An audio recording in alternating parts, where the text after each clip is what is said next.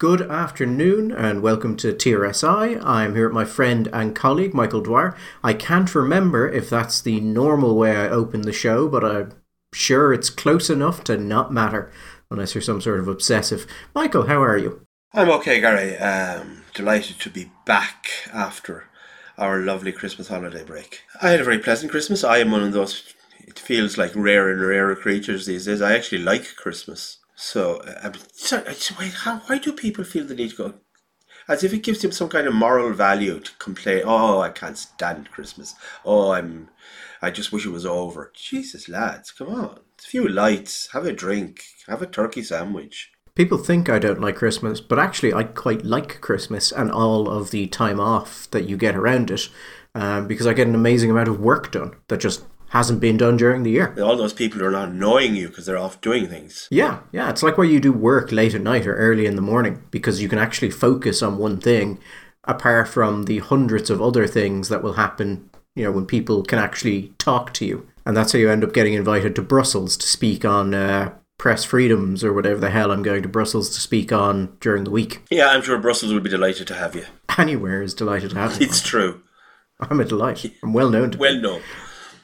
So I wanted to open the show by giving a shout out to INAR, the Irish Network Against Racism. But I'm going to have to put that to the side, Michael, because there was just a little thing I wanted to mention to people because I thought it was quite interesting. So as you do, Michael, when I got back on my first day of work, was going through the Oireachtas Library and Research Service to see what they had published. And I'd actually missed one in late December that had come out on the 40th Amendment of the Constitution, the bill that is coming out, Michael, to, what was it Roderick O'Gorman said? To enshrine in the Irish Constitution our support and care for carers, I believe was what he said. Yes. And I was reading through this report on it. It's relatively long. It's about 30 pages long. But there was a very interesting point that they made in it. And we've said before, Michael, that Article 41.2 has been argued to be one of the constitutional bases for childcare. Now, that hasn't really been tested in the courts. It's been a legal opinion that's been put forward. Other people have said that it's entirely symbolic, that there's no really any need for it, and there would be found to be a constitutional requirement otherwise. But it's never really been considered. But there's an interesting legal case that's brought up in this Oireachtas report, given that this referendum is, Michael, as we're being told, being done to recognise the importance of carers. And it's this. The Supreme Court in 2024 had been set to hear a case that was going to consider Article 41.2. The Supreme Court itself had said that Article 41.2 has not been the subject of extensive consideration by this or other courts, and what they were going to look at it about, Michael, was in the context of the provision of public funds to parents who are obliged to care on a full-time basis for severely disabled children. And it relates to a case in which they argued that carers' allowance should be made available to a wide category of individuals who were caring for people, Michael. And they were found against them.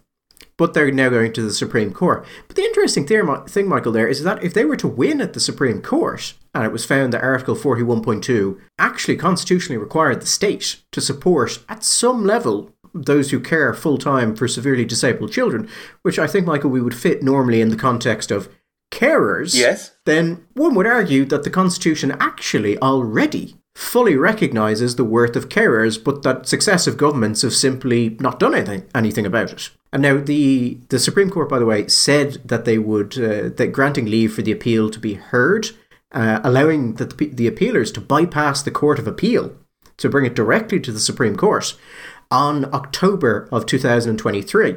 Which is to say, Michael, the government would have known when they brought forward this referendum to enshrine the rights of carers in the Constitution that in 2024, presumably after this referendum is scheduled to be held, there would be a Supreme Court case which would find that out, and which, holding this referendum, would seem to invalidate the entire case of. It would be kind of odd, Michael, if that Supreme Court case, let's say, had come to a determination that the existing constitutional language actually put a financial responsibility upon the government, and it was replaced by language which, while sounding very fluffy and wonderful for carers, actually removed any reference to their financial support.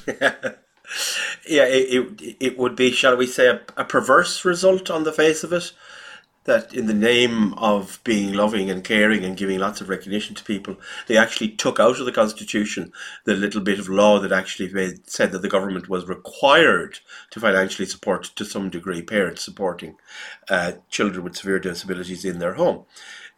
I think you would have to be two things. First, beyond cynical, and secondly, have a respect for the degree to which the government is paying attention to suggest that this is actually a dark, cunning plan.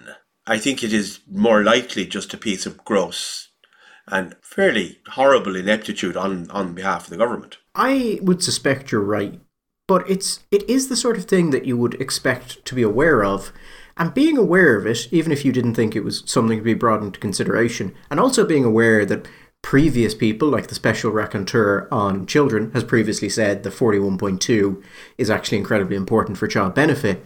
You would think that if you were an unpopular government, Michael, you might think twice before going, should we hold a referendum which is going to open us to people saying that we actually want to remove any chance that carers can be found to be constitutionally protected, and that we may also be removing the constitutional backing for the universal requirement the requirement to provide universal child benefit or child maintenance payments. They would be the sort of thing that you would think a politically astute government would consider and then follow up with, and actually, do we need to do any of this at all? Gary, not to ask the bleeding obvious, but what has this government done in the last year or in the last X number of years that would in any way suggest to you that they were politically astute?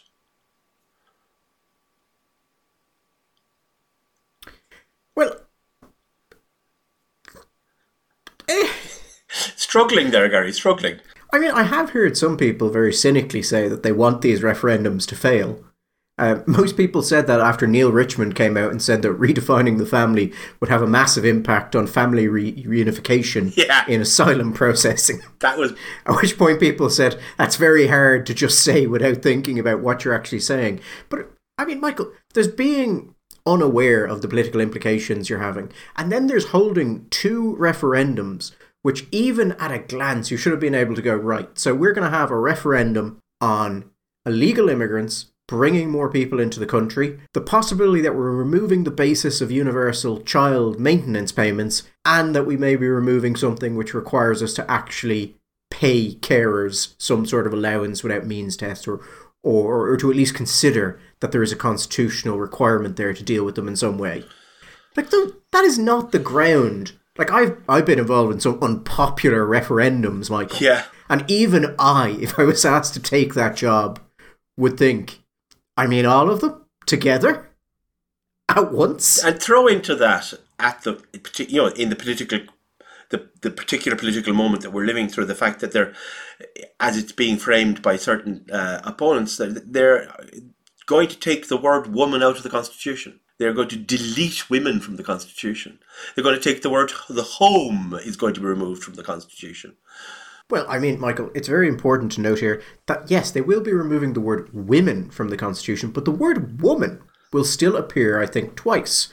So, in that way, Michael, maybe it's more of a comment on the importance of the individual. That's it. Okay. I mean, it's got to be something. You see, I don't think it got to be anything. And then we had Roderick O'Gorman coming out with a statement which may have been intended to be, perfectly non-threatening, but did have a sort of nice NGO you had there, shame if something happened to it, tone to it, with the whole, well, if NGOs aren't going to support this government's referendum, they're going to have to explain why. Wait, no, you see, you got there before me. Just three examples. You're talking about a government, and showing political astuteness and awareness and whatever. First, you have the Neil Richmond thing, right? And Neil Richmond said, well, this is great because by replacing the notion of family connections with durable relationships, and I challenge anybody to tell me how the hell you're going to define successfully from the point of view of practical law what constitutes a durable relationship. That's going to fry anybody. That is going to make it easier for people to bring people in. And that's a good thing. right now, I'm not saying that it's not a good thing. I'm not commenting on the rightness or the wrongness of the comment, but at a political moment, when the polling shows that there is, shall we say, Gary, some degree of concern or anxiety about the way that immigration is being managed in the country, that he should say, "Oh, this is a great thing." And Neil Richard, it's something of a mystery to me. Everybody I talk to that knows the man, and I don't know him from a hole in the ground, tells me that he's one of the nicest men in the Dáil and that he's a very bright guy, competent, good, bright guy. And yet, when he appears on Twitter or he appears on social media, or when he makes comments, I think, where is this Neil Richmond? He must be kept in a cupboard at home, and this other Neil Richmond comes out in public, because I never see this bright, lovely man. No, whatever about lovely man. This terribly bright, engaged, informed politician. How in the name of God?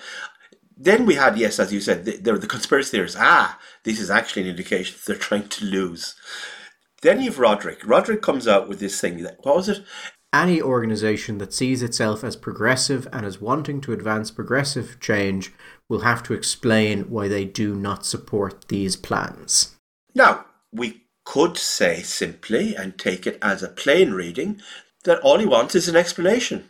Just tell us, lads, why. But there is that element. It does have that sound about it, as you said.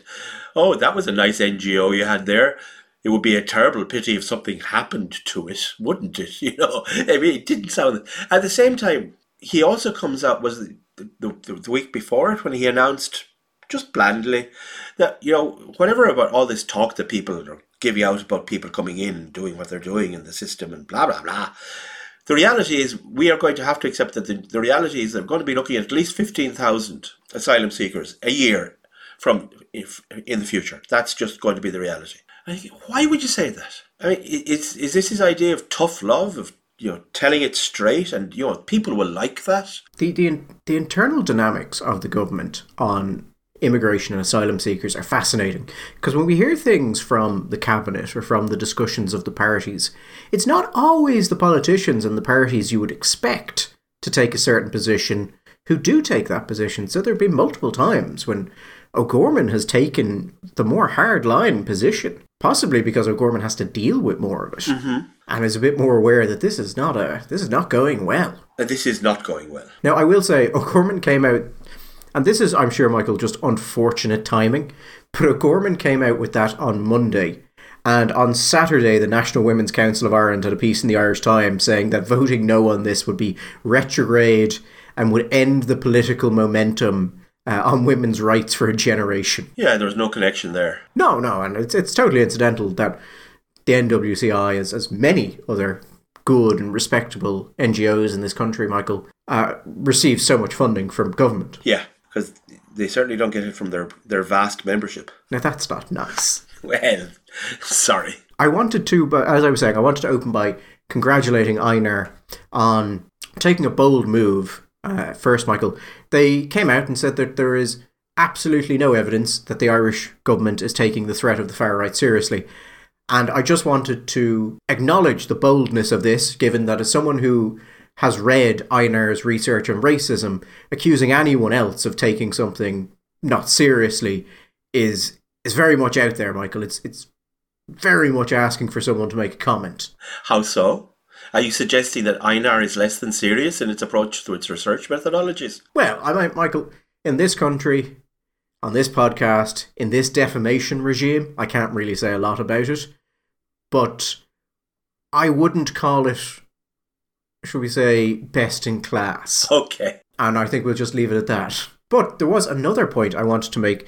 Einar came out and said that they, during the week, I believe it was to News Talk, that they had been collecting information of people, pulling together stuff from social media and the like, pulling them into dossiers, and then sending them on to the guards. Yeah, that's lovely. Which I thought was a very interesting thing. So I thought, you know what, Gary, you should reach out to the DPC, the Data Protection Commission, and ask them, how can this be done? Now, obviously, they're not going to comment on an individual case, Michael, but they did send me over some stuff for how an organisation could legally do this. And I think what Einar would say, assuming that they have given proper thought to how they can do this legally is that they would refer to Article 6.1e of the GDPR, which is that processing the information is necessary for the performance of a task carried out in the public interest or in the excess of official authority vested in the controller, but that's not really them.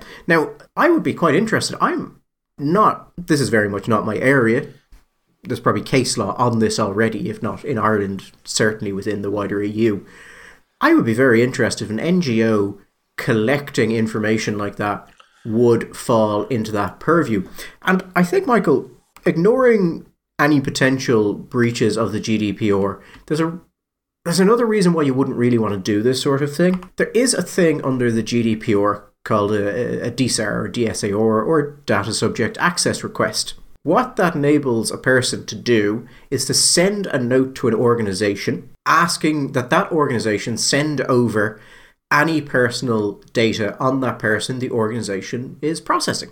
And this is constrained, as in it is legally constrained, that there's a time limit to respond to it in, and there's ways you have to respond to it, and it's set what you can ask for and how you ask for it, and it's very, very easy to do. If someone were to Google it after hearing of its existence on this podcast, they would find a template with no bother at all. That is a bit of a problem, Michael, because one or two of those things you can deal with. But let's say you get dozens of them because you haven't said whose information you're collecting. That's a bit of an administrative burden. And if, God forbid, some groups that felt that they might be coming under scrutiny and perhaps under unfair scrutiny were to generate some kind of more widespread public campaign for people to make this application, then that could go from 50 to 100 to 1,000. And you could look at the situation where you say potentially they could be just snowed under, where the only thing they would be doing would be responding to these applications. I'm suggesting, Michael, that a situation could arise where even if they had done nothing wrong, they could have, through their own action, annoyed enough people to create such a heavy bureaucratic obligation on themselves that it would cost them a fantastic amount of time and study. They might not even have time to write another one of their, I suppose we'd call it a report on racism, because they'll be so busy responding to these things within the legally constrained time limit they have. Well, it would be terrible if that happened, because that would, if that were to eventuate and they were not therefore in a position to write one of their splendid reports, they were too busy doing this, that would be just awful. It would be. And I mean, a real problem with this is, as I said, Michael, it's a part of the GDPR. It can't be ignored. Even if they don't like the person who sends it in, which is the response many NGOs take to criticism. Yeah. So it would also be very possible for them to incorrectly respond to something like this if they're not very familiar with data subject rights and how to deal with these sorts of things in bulk. And that could be a problem, because you could turn something that isn't an issue into an issue because you just don't know what you're doing, even if you're acting from the everyone's best interest. And obviously having an organisation like INAR trawling through the internet and checking up on fellow citizens' comments on social media and then sending them on to the guards, that is obviously on the face of it something that we would like to see in our society. That's a very positive thing, no doubt. So it's done with the best of intentions and a pure heart. It would be very sad that if that would then, through just a slip-up, a bureaucratic error, an administrative failure, lead to legal consequences. It'd just be awful. And I mean, Michael, these things cost money. Yeah. Which is recognised by everyone. So in certain cases, you can charge a small fee or a reasonable fee for administrative costs. But here's the interesting thing. Yes. You can't charge a general fee to process one of these things. And if you're going to charge a reasonable fee for administrative costs, you have to show that the request is unfounded or excessive. Now, the problem there, Michael, is that if you were to go on a national radio station and say that you are trawling social media to create dossiers in order to give them to the police, but not giving any detail of who those people were, it would be very hard to say that a request from someone who's even tangentially involved in that area of the online space is unfounded or excessive.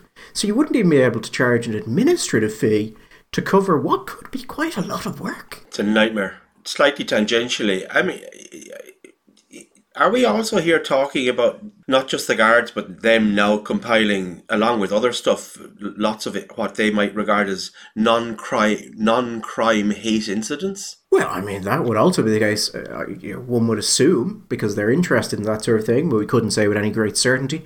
And it would be very interesting, Michael, if they are collecting information on the basis of a task carried out in the public interest, but it's not actually for something which is recognised as a crime by the state. It would be, I don't know how easy it would be to claim that you're acting, that you can legally take all of this information in the public interest when you're collecting it for purposes you know don't rise to the level of a crime. But Michael, I think this is beyond us in many ways, but it would be very shameful were all of those things to happen. You know, Michael, there is a reason you don't go onto a national radio station and go, oh, by the way, lads. Well, unless you think you're going on the radio station to tell the people on the radio station that you're doing a wonderful, useful and virtuous thing, and you should be slapped on the back, and possibly should be even your funding should be increased in order that you should be able to do more of this kind of stuff. It might be my general low opinion of Irish NGOs, but I do wonder if you were to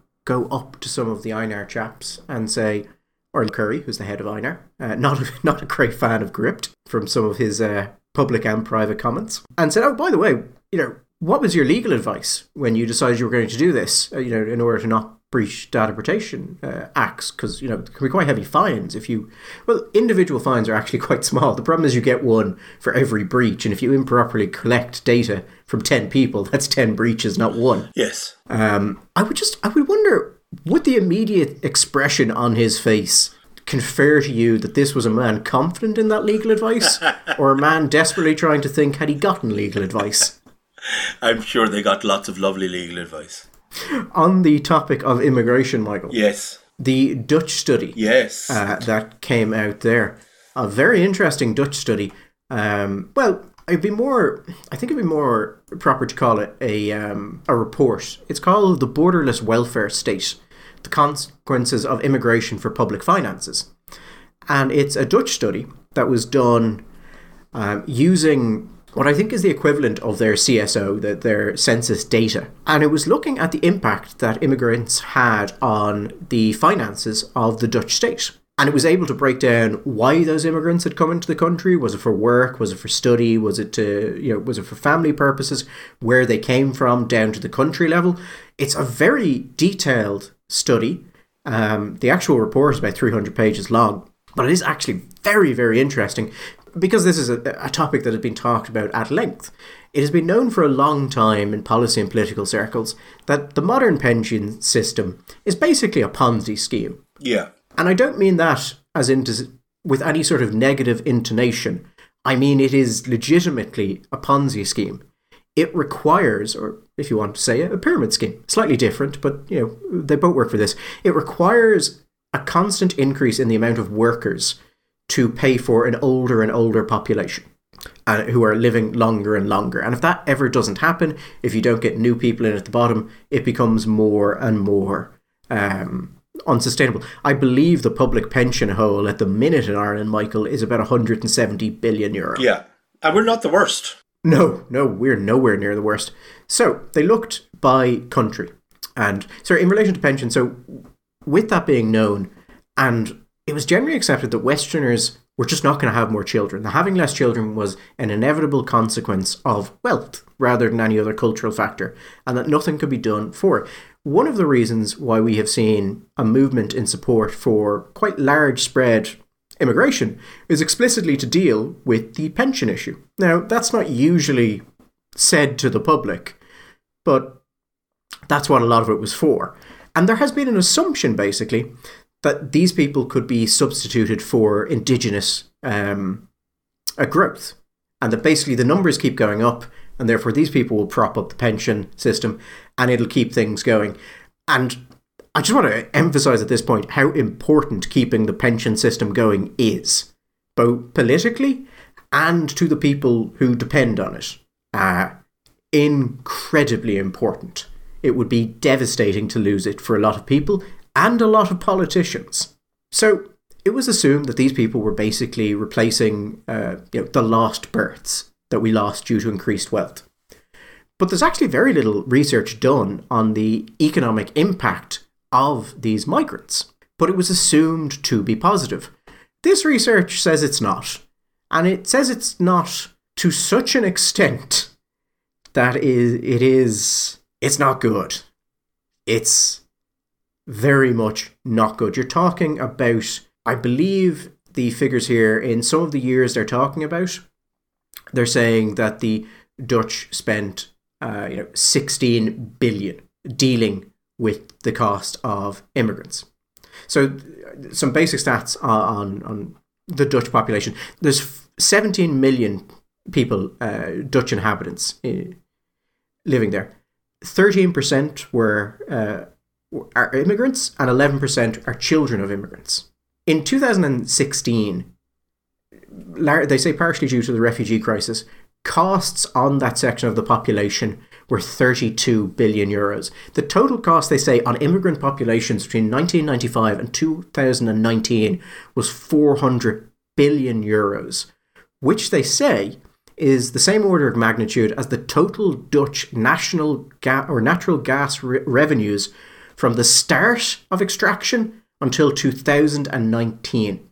And then they project ahead and say if things continue as they are, over the next 2 decades, the cost of these immigrant families will be roughly 600 billion euros. Now, there are a number of things that are quite interesting in this that I don't think people would have expected, or at least not generally expected in policy circles. One of them I found the most interesting was this. When people moved there and were very high performers, their children tended to return to the kind of Dutch baseline.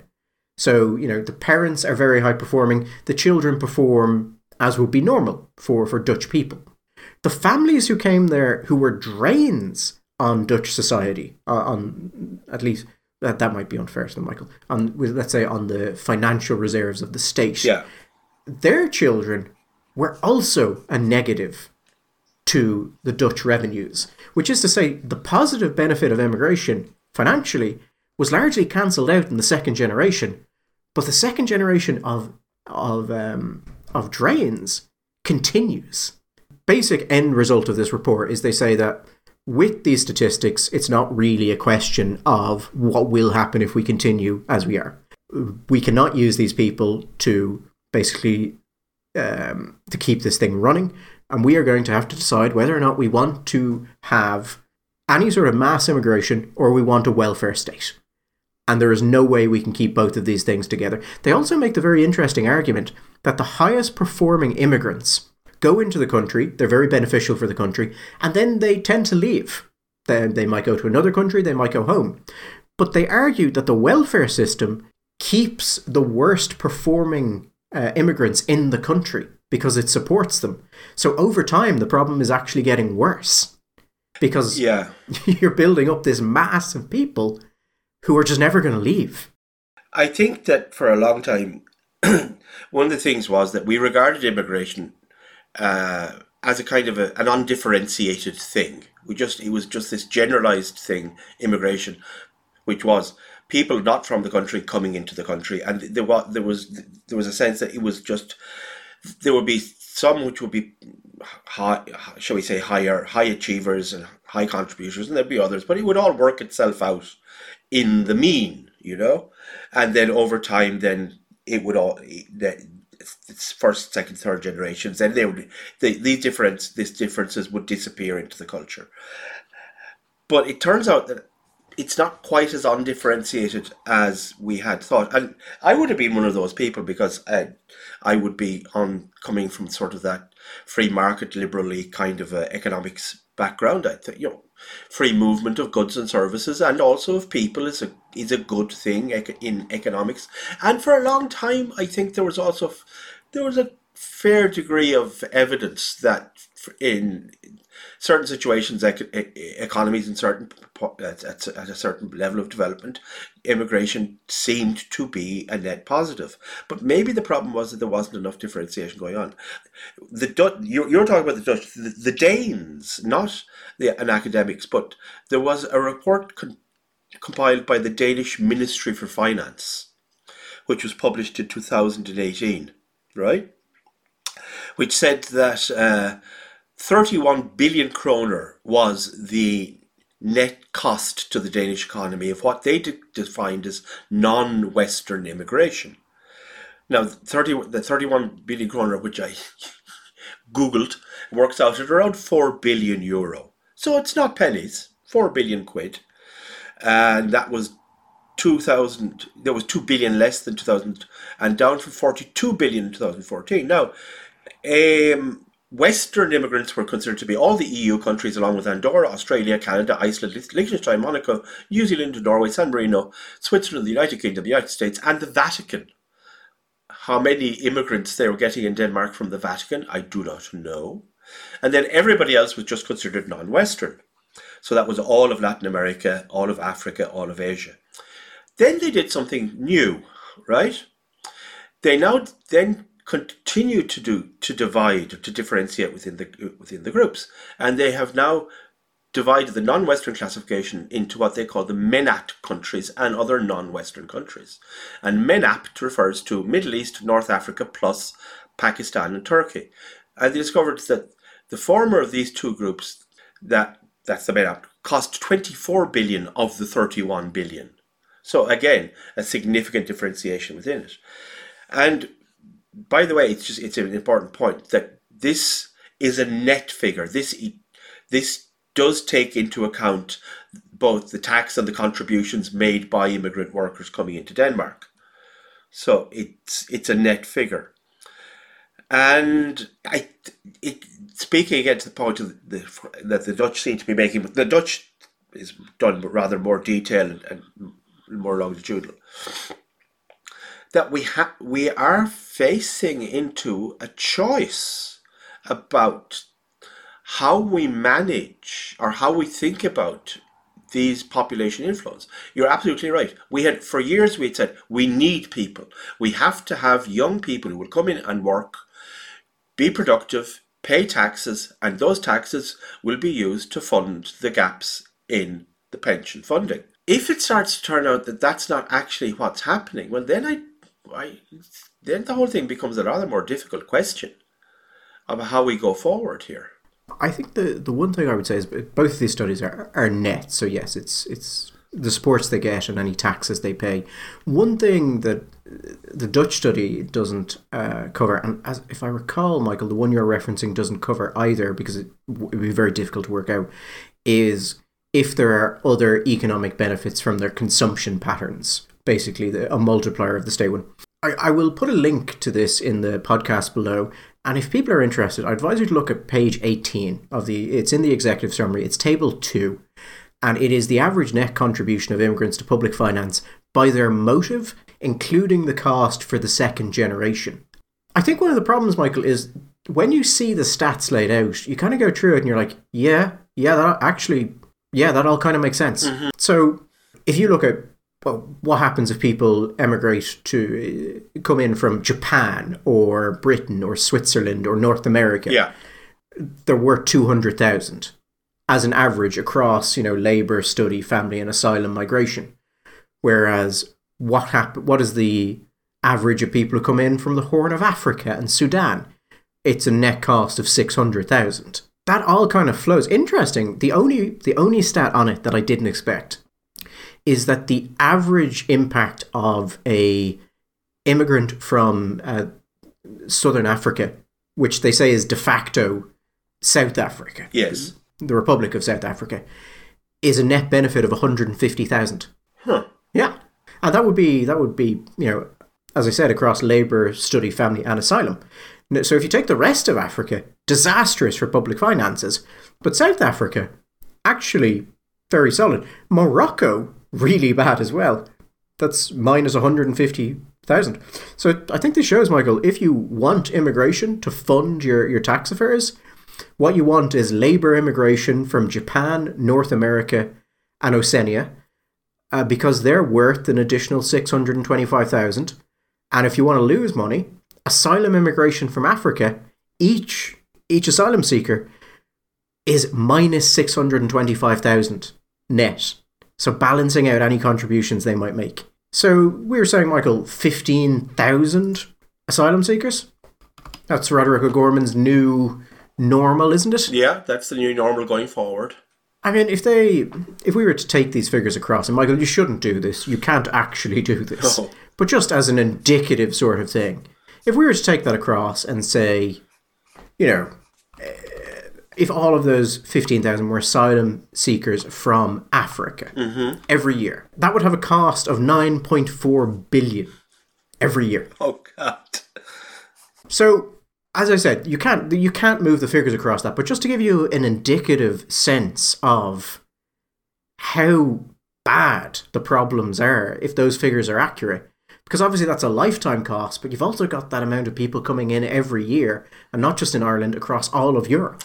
And then we have to consider, as Neil has pointed out, if the referendum is successful, we will make it easier for more expanded non-family reunification for people who are successful as applicants to bring in people after them. So the 15,000 may not just be 15,000. I would be curious to know what the figures are for countries that operate kind of rather strict points visa systems.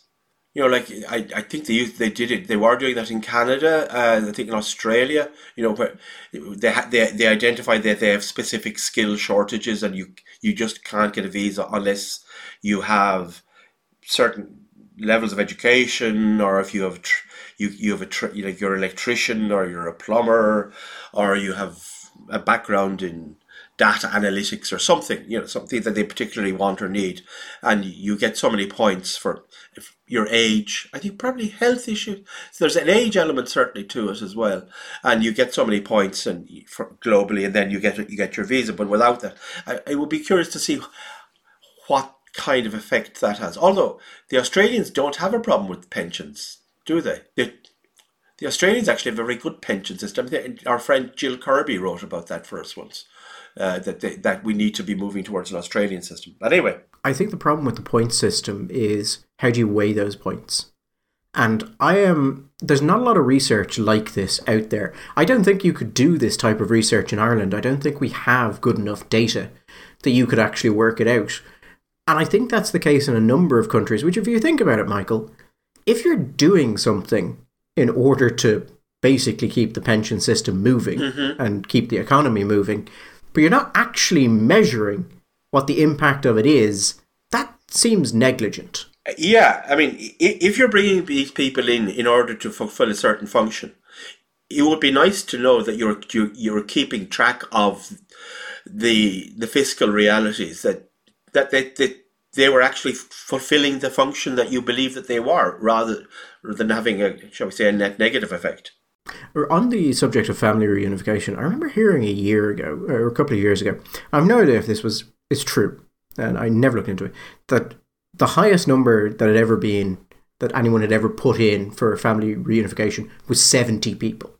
And I would suspect, as I said, I don't know if that's true, and I suspect if it was true, they didn't get 70 people. No, that's not going to happen. Taking the piss. No. But, Michael, were we to open from family to durable relationship, yeah, if they had been able to get 70 people in using these figures, we would expect that to cost the state 44 million euro. It's not a great system. It's not brilliant. No, it's really not. But yeah, Western immigrants perform on the whole better, and Western immigrants and the Japanese. Which again, Michael, I think if you told people, most people would go, yeah, okay, that makes sense. Japanese, Americans, and the Swiss. Wow. Who would have guessed that bringing in Japanese people and Swiss people would actually be good for the economy? I'm amazed at that. I'd be curious to see. I meant to do this and I didn't do it, to have a look at the results for Chinese populations. Yeah, I didn't see one that was that was specific to the Chinese. There was one thing I saw that was interesting. They say there's a robust correlation between net contribution and scores on what they call Sito's end of primary school test, which is apparently a student assessment scale for primary education. And they say that a 1 point higher CITO score, and it's out of 50, I believe, means roughly 20,000 extra in a net contribution over the life of that person. I would suspect, if that's the result they're getting, that test roughly relates to IQ. And what they are saying is that basically smarter people are more likely to actually be a benefit to your country than people who are not. Well, yeah, or it may also reflect simply educational levels, average educational levels of the people coming in, and you would imagine when you're talking about a globally diverse input of people coming into their country, you're going to have massively variant levels of basic levels of education, whether it's primary or secondary, let alone third level. So your average educational competency is going to be massively variant, and that in a modern economy, nobody is going to be surprised that that's going to have very significant economic outcomes. If this study is correct, Michael, and these figures are borne out, Europe, in attempting to deal with a problem, has just created an exceptionally powerful second problem.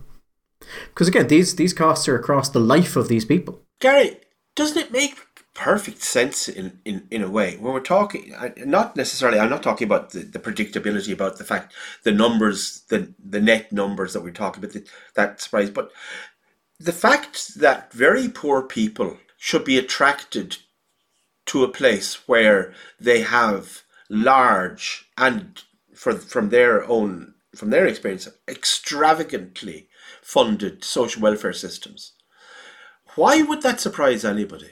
Why would it surprise people that there seems to be an unwillingness to admit that there is a simple, strong inward draw into Europe because of the way we organise our social welfare systems.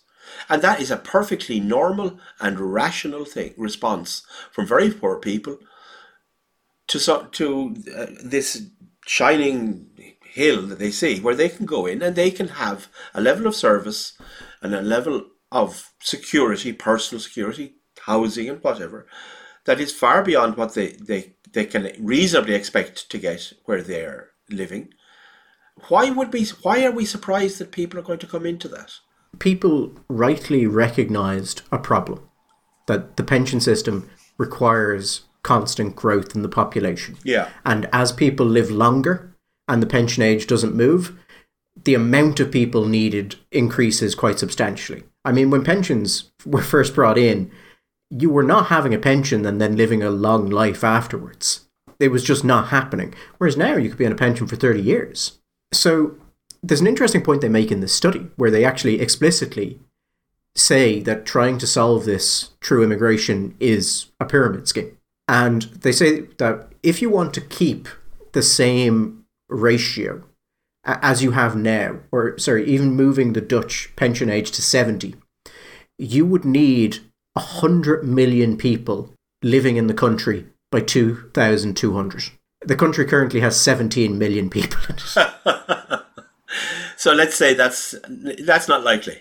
And then they also make the point that one of the reasons it's also not working, but also is actually making this not cost as much as it could otherwise, is the fertility of immigrant groups drops below the replacement level actually fairly quickly, which is something we've seen across all of Europe as well. Immigrant groups start with large families, but then they rapidly start to come to what is the norm in the society. And that seems to be happening more rapidly than it used to. It used to take longer. Now it seems to be happening pretty well. After one generation, they start to revert to the national averages, or shall we say the European averages. I mean, if in the early 2000s, going into the 2010s, there was this constant refrain of immigration from Islamic countries means there's going to be just this incredible amount of growth of Islam in Europe, and there's just going to be an incredible amount of migrants because they're just going to have so many children. And then that didn't happen. I mean, you saw a growth, certainly, in the percentage of Europe that was Islamic due to immigration, but not what was predicted at the time, because the fertility rates just collapsed. Just collapsed? That's what I said. Wow. Before we go, we should look very quickly at the opinion poll because I know some of the listeners will have noted it. I thought the most interesting thing was the amount of people who agreed with Mary Lou and Sinn Féin's policy on housing. But I suppose we should actually go through the normal poll itself first very quickly. Good news for Sinn Féin, I suppose, because having gone through a bit of a bad patch with polling, they're up 2% and they're back on the magic 3. It's only 3-0, but it's still, they're in the 30s rather than in the 20s. So that's good news. There was an interesting note in the Indo when they were publishing this. This is an Ireland Thinks poll. And they say that the public appears to have weighed in behind Miss McDonnell with Sinn Féin. And the poll bounce also comes after Sinn Féin leader hardened her stance on immigration and said it was a mistake to give Ukrainian refugees fleeing the Russian invasion a special status in Ireland. That's an interesting thing for the Irish Independent to write. Yeah. More than it's... Because these polls, you're always assuming why the changes have happened. So there's many things you could say about it, but that's what they chose to say. So I wonder if that is the general thinking here. I mean, also Fine Gael down 1 to 20, Fianna Fáil down 2 to 17. That's not a good number. Solidarity People for Profit down 1, Labour down 1, Independents and others up 3. 17%. 17% of people willing to vote for an independent or other candidate. Also, Green Party, Labour, Solidarity, People Before Profit, Aontú, all polling at the same number. Yeah. Which is, I mean, fantastic news for Aontú and terrible news for everyone else. We saw, of course, I'm sure you saw that Ivana was flying a bit of a kite there about the possibility of a merger between the Social Democrats and the Labour Party. Yeah, and I kind of imagined her and Holly Cairns in the same room and the parasite just taking itself off Ivana so it could latch on to Holly Cairns and the Social Democrats. I understand why Labour would want to make that offer, or at least to be seen to be making that offer to the public. I don't know why the Social Democrats would want it. And Michael, if they were to negotiate a merger with the parties, I'll give you a scenario and I want you to tell me if you think it's likely. Okay. It's Ivana Bacik saying, well, about the name, obviously because Labour has, a long history and we're the party of Connolly, we should obviously keep the Labour name. Yeah. Do you think she'd do that? Well, I did actually participate in a couple of conversations with people talking about the naming issue. It would be very hard, I think, emotionally for the Labour Party membership to agree to a merger which saw the party effectively disappear. For that name to go out of what, as Labour like to say, they are the oldest political party in Ireland. In some senses older than Sinn Féin. So I don't know. I mean, the one possibility that was mentioned by a couple of, I don't know how well this will go up north of the border, was that it would be the Social Democratic and Labour Party. So we would have the SDLP down south. I mean, amusing, but not likely. Not likely. I wonder if Bacik is legitimately interested in this, or is simply saying it because she wants to attract some of their voters.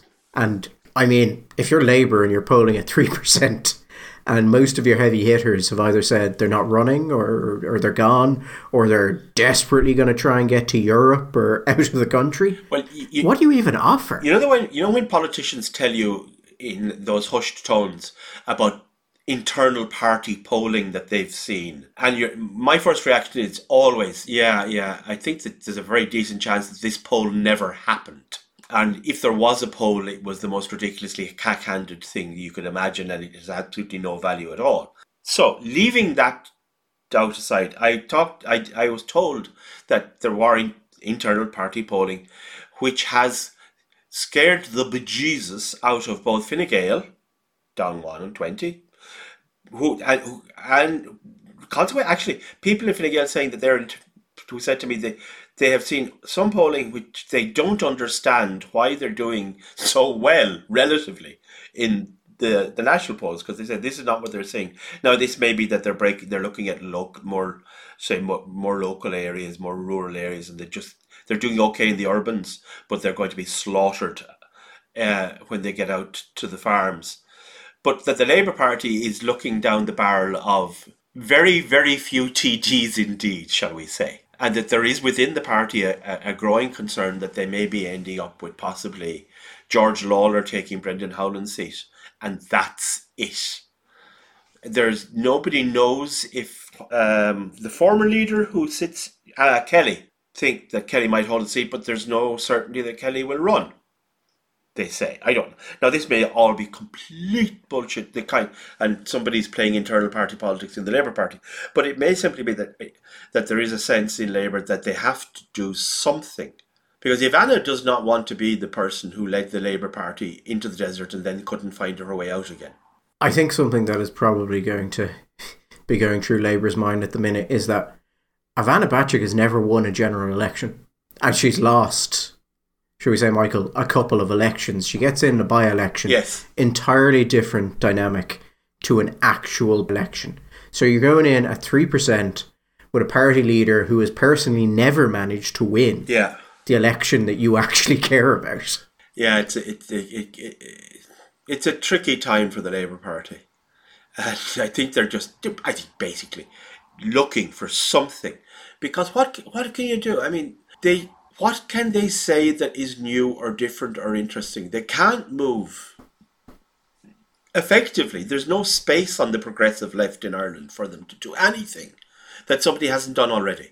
Labour's positioning is basically Fianna Fáil, or at least what Fianna Fáil is attempting to be, without any of the resources of Fianna Fáil or the history of it.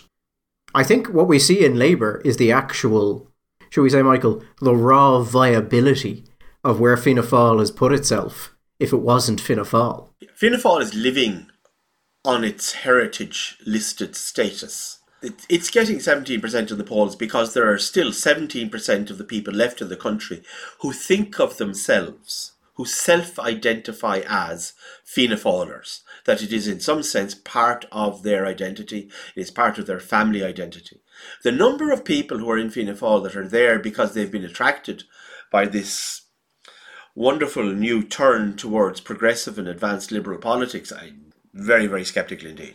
If they did not have that famous core vote, I suspect that Fianna Fáil wouldn't be much different to where the Social Democrats and the Labour Party are. If that independents and others vote was captured by one party, yes. Now it's never going to be, because in Ireland, votes for independence have largely taken the place of what would in most other countries go to a right-wing party. So in general, the independent vote tends to be more conservative, but not all of it. Some is quite radical. And a lot of it is kind of a weird populist. It's very hard to quantify. But if it did come behind one party, that party would be the size of Fianna Fáil. Yeah. It would be the same size on this poll as Social Democrats, Solidarity, People for Profit, Green Party, Labour and Aontú combined. We've talked before, Michael, about the space in Irish politics and how no one is interested in filling it amongst the major parties. But if you're Fine Gael or you're Fianna Fáil, or even if you're Sinn Féin, and you have more advanced polling on this, if you're doing your job, than anyone else has access to, because you can put quite a lot into private polling, you know where these people are, and you still don't move to pick them up. You just leave them there for someone else to take, on the assumption that no one will take them, so you'll be fine. It's just bad politics. Like, can you imagine if this was the scenario Ahern had walked into when he got into Fianna Fáil, when he got into the upper echelons of it? Like, he would have just taken it. And he would have knifed anyone who tried to stop him. I think also there's, I don't know. You could speculate forever about what Fianna Fáil or Fine Gael should be doing. I think in a sense Fine Gael are where they are. That Fine Gael are in roughly the right place for them to be. This is the party they have been evolving into since the 80s, since Garrett and since the Constitutional Crusade and all that. And they've had moments where maybe under Bruton they became a little bit more socially conservative, more right of centre, and then shifted back a bit, whatever. But I think Fianna Fáil really are living on the cadaver of the former party. And the danger, I think, for Fianna Fáil at any one stage in any one constituency now is that a sufficiently popular, sufficiently charismatic councillor who sounds and looks like a Fianna Fáiler did 10 years ago, and gets pissed off with the party because the party doesn't give him the chance to run, or does the dirt on him in some way, or he just decides, listen, I think I have a better chance running as an independent, and has a group around him. I think there are so many Fianna Fáil seats that are potentially at risk, because in that 17%, the number of Fianna Fáilers who really feel comfortable with the direction that Micheál has taken. We know the demographics of the party. I think Fianna Fáil, I'm right in saying, has the oldest voters. So I think that they're in a potentially very fragile situation where there are going to be TDs who are very aware that they're in a position that they can be picked off, that the right sniper, and that independent, I suppose that independent vote, that 70%, I don't think that's a ceiling. No, I think it has a ceiling, probably somewhere in the low 20s. I just off the top of my head somewhere, but I think there's growth there. There are still voters in all of the top three parties. I think there are voters in Sinn Féin. We've talked before about that gap, that values gap that exists between the Sinn Féin voter and the Sinn Féin leadership. I think you're right. I think there is a certain comfort being taken in the fact it is very difficult to start a serious political party in Ireland, and it would require people of unusual drive, and it would require front people who have either a degree of charisma, which is unusual in Ireland, or is just so attuned with what people want that they can basically use that as a substitute for charisma while still requiring some amount of it. And it's very difficult to get those things. I've also talked to Fine Gaelers who think they're going to underperform the polls. And I should note at this point that Michael is right. Oftentimes when people inside parties talk about polls, those polls never happened. And sometimes they're just bullshitting you. But sometimes they've been told by someone else in the party that they happened and they believe it. Yes. Yeah. So the parties are not these incredibly rational, logical machines internally. They're like the markets. There are bear and bull moments, and sometimes a party just becomes consumed with one or the other.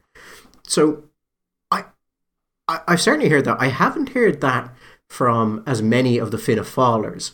And I've assumed up to this point that the reason is that a lot of the Fianna Fáil seats are basically personal seats.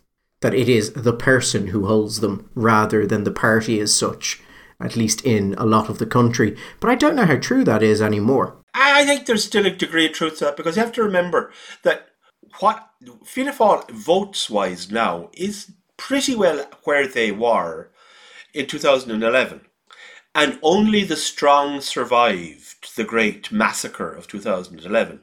So the people that survived in those seats that survived, or those who almost survived and then maybe picked up seats since then, have come back into the Dáil, have tended to be the people who had strong personal votes, who had deep roots in a place, had good organisations, and were just good at doing their job. They were good TDs. They were good local politicians.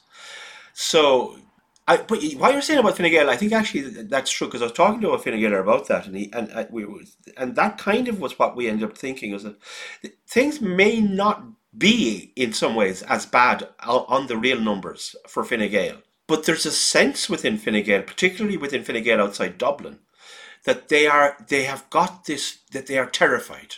And I've been talking to Fine Gaelers all over South Leinster and in Munster, and again and again and again they keep saying to me, oh, it's going to be horrible, oh, it's going to be so bad, oh, I don't want to canvass. And it's possible that they've just got themselves into this mindset, that they've just got into this bull market, this bear market rather, that Fine Gael are a bear market and they're just going to fall like a stone. But in reality, that maybe things aren't as bad as they think they are. One of the reasons is that also what they're getting it, where they're getting it really in the neck, are from very traditional Fine Gael voters, and that's what's worrying them. But they may actually be sweeping up the more uncommitted, the less political voters are coming in to top up. They're people who don't want to vote for Fianna Fáil for whatever reasons. They're not Sinn Féin voters. They won't vote for Sinn Féin. So I'll vote for Fine Gael. It's been okay. I quite like Leo. But because you've got this disaffection, particularly personally with Leo, with some of those hard-line, old-fashioned, traditional Fine Gael voters, it's creating an amplifying effect. And that's creating this anxiety within Fine Gael in the rural areas that maybe it won't come out in reality in the election.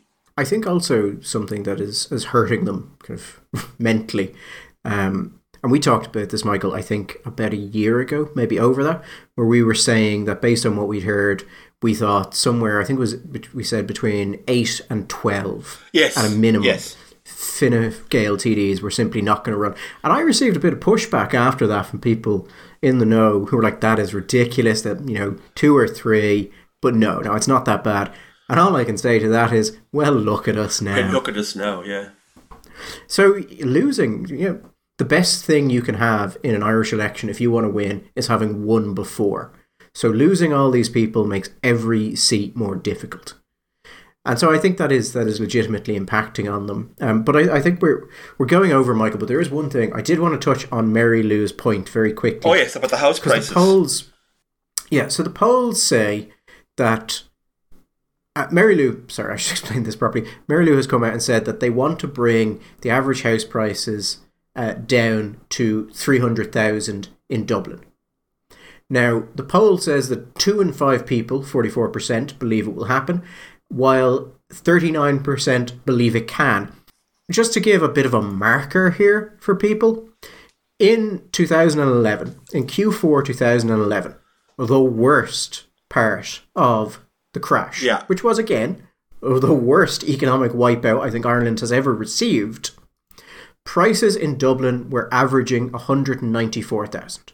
That is during the crash. Even you go back a year before, and I think they were on about 290,000. Now that's in the crash, but not at the worst part of it. Sinn Féin's policy is that they can reduce house prices basically to what they were during the crash. And I should note that that's not adjusted for inflation. And for listeners who aren't familiar with that, 300,000 in 2010 is not worth what 300,000 is now. Inflation has meant that the comparable figure would probably be different. But I don't see how Sinn Féin think they'll get there. I mean, you're talking about massive reductions in the average price of a house. So either you start producing massive amounts of houses that are under 300,000 and drag the average down, or all house prices go down. And if house prices go down in Dublin, how do you do that with also cratering the price of houses around the country? Because Dublin is always the high watermark. And coupled with that, we have high levels of inward migration, most of which is settling in Dublin. So the population is constantly going up. So demand is constantly increasing. And you would need to build tens of thousands of houses a year just to keep pace with the demand.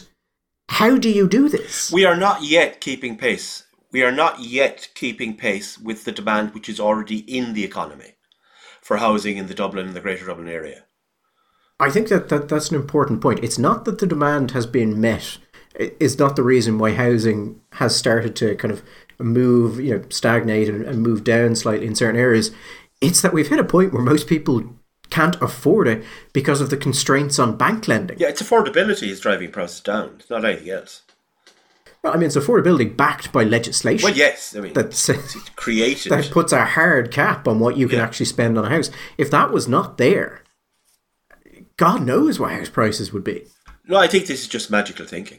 I mean, now, listen, if you were to sit down with mad, crazy right-wingers like you and me and a couple of our mates in a room and give us a piece of paper and a pencil, we would come up with 10 or 15 things that we would do tomorrow that we believe would free up the housing market, would stimulate housing, would increase construction and increase the speed of construction and lower the cost of construction.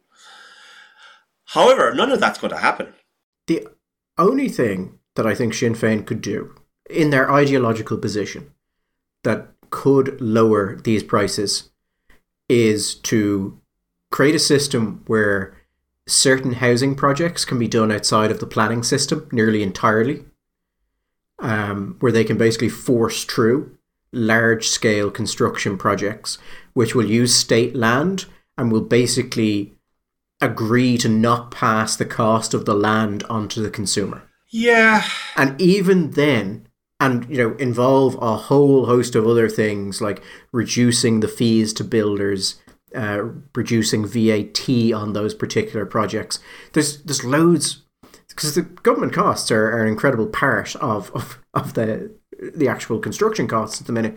So the government could do a lot in very selected ways to do that, but you would be talking, it would be an immense project. We don't have the actual construction labour force to do it. Attempting to do it would drive the price of construction sky high. And I was pricing something recently, Michael, for which the materials were about 80,000 and the labour was over 300,000.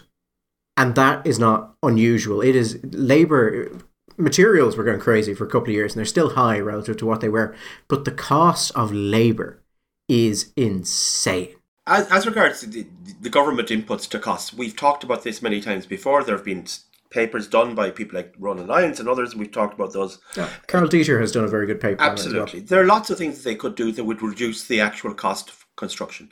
Then there are issues around the cost of supplies. I mean, there are interesting questions. And if you look at the cost of certain basic building supplies in Italy or in Poland and you compare them to what you're paying for them here, there are massive differences. Really massive differences between the price of basic materials between here and continental Europe. And that's an interesting question of why that's happening and what could be done about that. But I go back to we were talking to an accountant recently. He said once upon a time they used to say that accountants ran the world. He said, no longer, Michael. Electricians and plumbers run the world because we have already right now got a significant skills bottleneck within the economy when it comes to construction.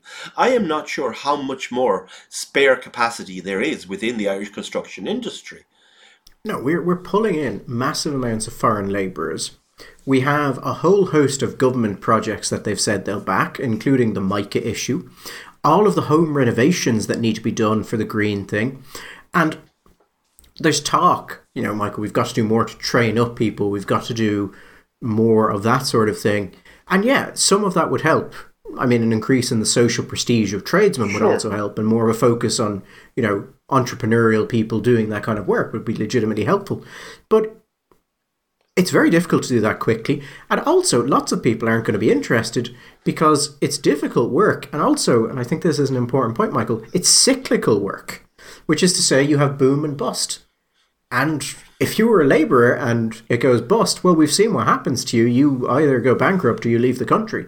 And that was relatively recently, so people can still remember it. I think one other option they could do, Michael, is sell under cost. Yeah. Sell under cost to people. But here's the problem with that. If let's say you want to bring it to 300,000 and the entire cost of the labour and everything is 320. So you say, okay, we'll take 20,000 off it and we'll sell it. And the state will just hit the 20,000. I think if you say that to people, most people will say, yeah, okay, that sounds reasonable. If you build 50,000 houses a year, let's say they actually go to where they're saying they'll have to go. That would be €1 billion in 20,000s that you've knocked off things. And that's ignoring the fact that, you'll have to take, you'll take in relative cost on not using the land for other things, on not charging the cost of land. There's a whole host of ways where if you try and subsidise this, someone is paying for it, and it will very quickly become figures that will astound and scare you. I am profoundly skeptical of demand-side solutions to supply-side problems. And that's essentially what they will be doing. They will be saying, okay, we're going to... It's like, it will be a version of what they say, okay, what we're going to do is we're going to increase the first-time buyers grant, and instead of being 40,000, we're going to make it 60,000 or whatever. And all that happened was the price of houses went up by 20,000. Because unless you have really, you genuinely have, you have really solved the problem of supply, and you have resolved the problems within the market of the bottlenecks regarding, I mean, if you're going to build 50,000, what's that going to do, for example, to labour costs? Oh, I mean, Michael, let's not even go there. Oh, and by the way, just on the 50,000, because you might just think, oh, that's a random number. In January of last year, the Irish Times got access to unpublished research by the Housing Commission.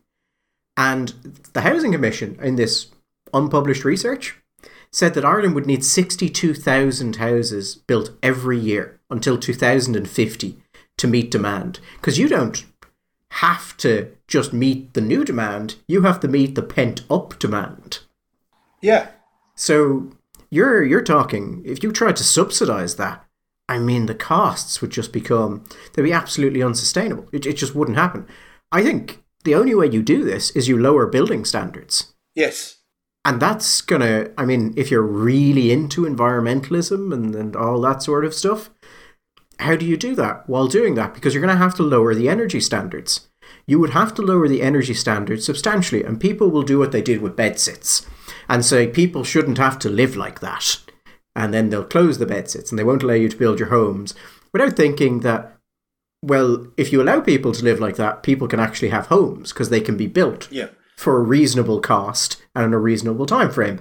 And if you don't, and you say everyone needs an A2 rated house, well, they're very expensive to build and they take time. And we need to build, 62,000 of them a year, every year, for the next generation.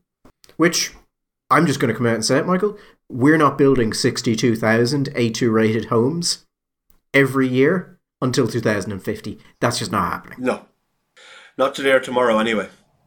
Also, the fun thing there is if the population doesn't stabilise and it continues at its current rate, our population will go into a massive decline at some point, at which point you'll just have hundreds of thousands of empty houses decaying all over the country, which we have paid massive amounts for and won't have the population to sustain the debts from.